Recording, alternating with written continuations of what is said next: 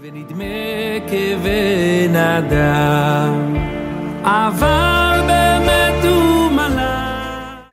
know a big gadol passed away, Reb Gershon Edelstein Zatzal.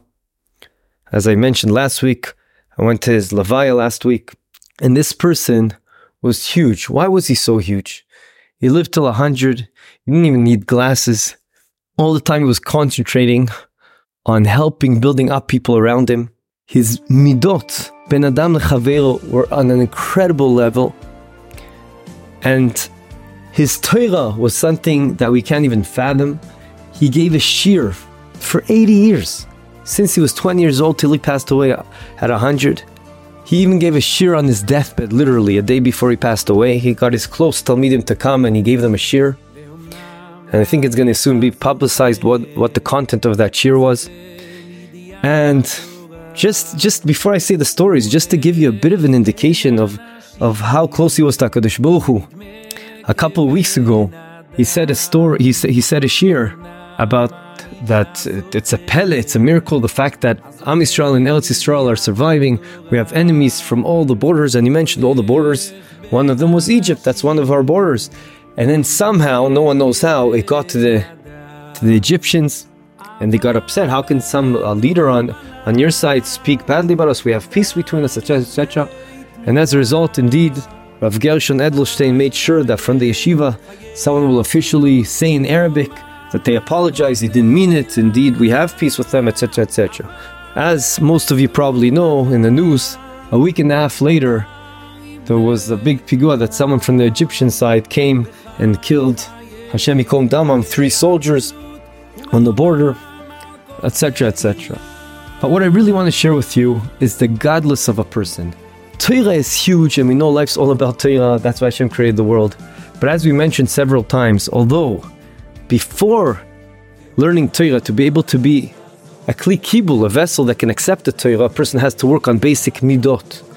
But more than that, to get to such a high level, when you're so sensitive to every other person, to every midah, to reach such a high level of sensitivity, that could only be done through Torah. And I want to give you 3 examples. 2 short stories, one a bit longer about Reb Gershon. There's a lot more. Story number 1. Once upon a time, a person came to Reb Gershon with his son.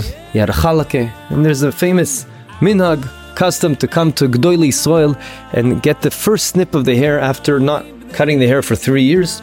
And he comes to Reb Gershon and he cuts his hair. And it's a minhag that as he does that, he gives a candy to the kid to let him have a sweet experience, which is so important. He goes to his drawer and he can't find the candy. Can't find one. So he asked his son, please, do we have any candies? And he said no. So the father of the son said, don't worry about it, it's fine, we already have many candies, he doesn't need another one. And Reb Gershon looked him in the face and said, you might not need another one, but the kid needs another one. And he went, he was already in his low 90s, and he went himself to the neighbor, knocked on the door and asked him for candies. Then he went to his son, he said, please make sure this never happens again. Please, can you ensure you go to the makolet, to the closest grocery shop, and buy us 3 packed bags of candy so that this doesn't happen to me again. You see the godless of a person, how he thinks, although he's so high up, like an angel, but when you look at him, he's so grounded and he so cares about every other fellow Jew. Story number 2 was he was Mesader Kiddushin and a Chasana, and as we know, at the beginning, there's a custom to put Efer on the person, on the Chasan's hair, right in the area where he puts tefillin on. And we know the custom is to remember that even though we're during a happy time, but let's not forget that we're still in the times of mourning, Chuban Beis HaMikdash, and we're yearning for the time for Mashiach to come. Al Kol Panim, he was about to do and put that Efer on his hair, on his head, and suddenly he realizes the cameraman's not here. He goes, what's going on? Oh, we can't do this now. And they said, no, go ahead. He said, no, it's going to be so important for you to have this in the video, in the pictures. I'm going to wait for the cameraman. Let's wait for the cameraman. We know how sensitive he was for time. Every second meant so much to him, but that's to him. But he realized that once it's affecting another fellow Jew, of course he's going to do what's best for him. Another story, before we get to the main event story, another story was that there's several times his family said this in the Levaya during the Hespedim, that he went to sleep already. He didn't sleep, but he was lying in the bed in his pajamas, and someone knocked on his door and they told him who it was, and he realized, oh, only I can help him. He really needs my eitzas. Why? It's based on our Dvar Torah today, because he was Einei Ha'eda.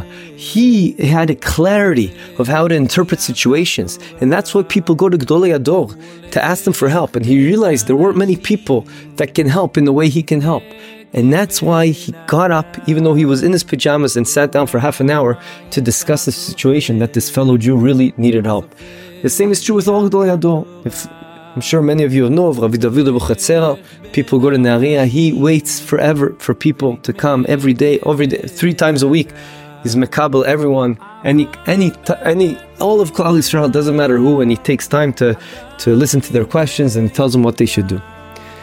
The last story that I want to share with you today is this amazing story that I spoke to the person that heard this directly, and this person was a Talmid of Reb Gershon in Ponovich.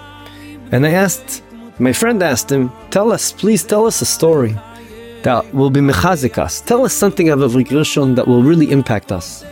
So he said, okay, I'll tell you a story that happened with me.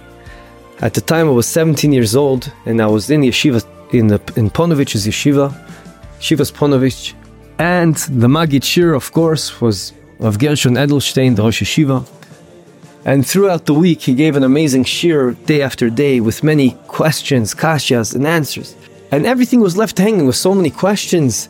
And I really wanted to figure out one way of answering everything. So I worked one night, I learned one night very late, till 2, 3 in the morning, 1 in the morning, whatever it was. And I was looking to find if I can find something, in Hebrew you say ktsechut, to figure out the whole situation.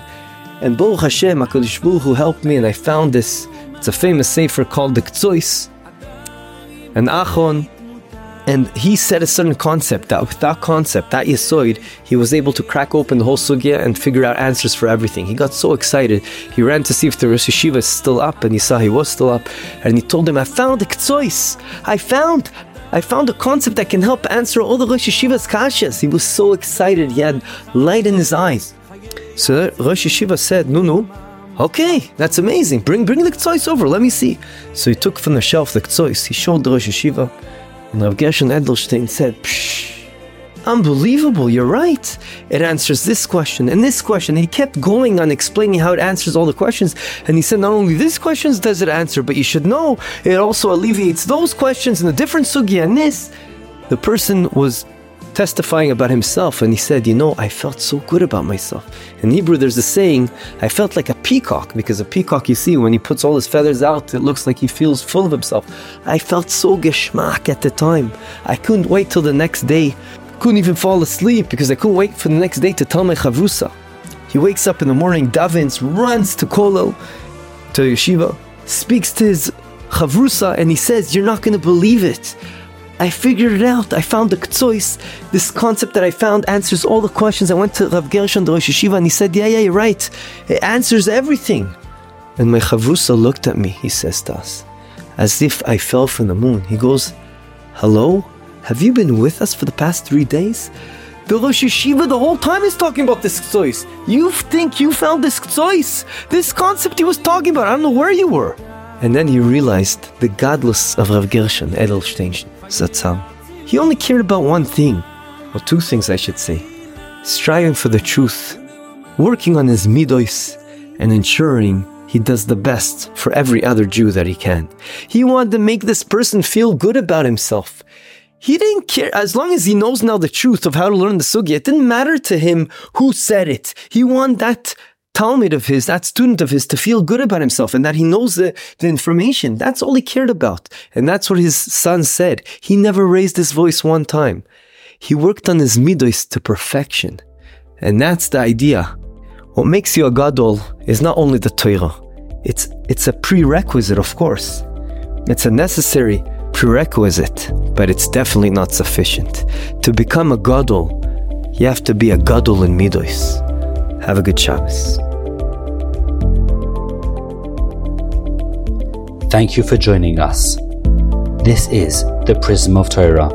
Visit our website, prismoftorah.com, where you'll find a full archive of hundreds of past Divrei Torah. Subscribe to the podcast, leave us a review, and don't forget to share with your friends and family. Sponsorship opportunities are available for all of our episodes. Thank you, Yona Vefa, for your recording equipment.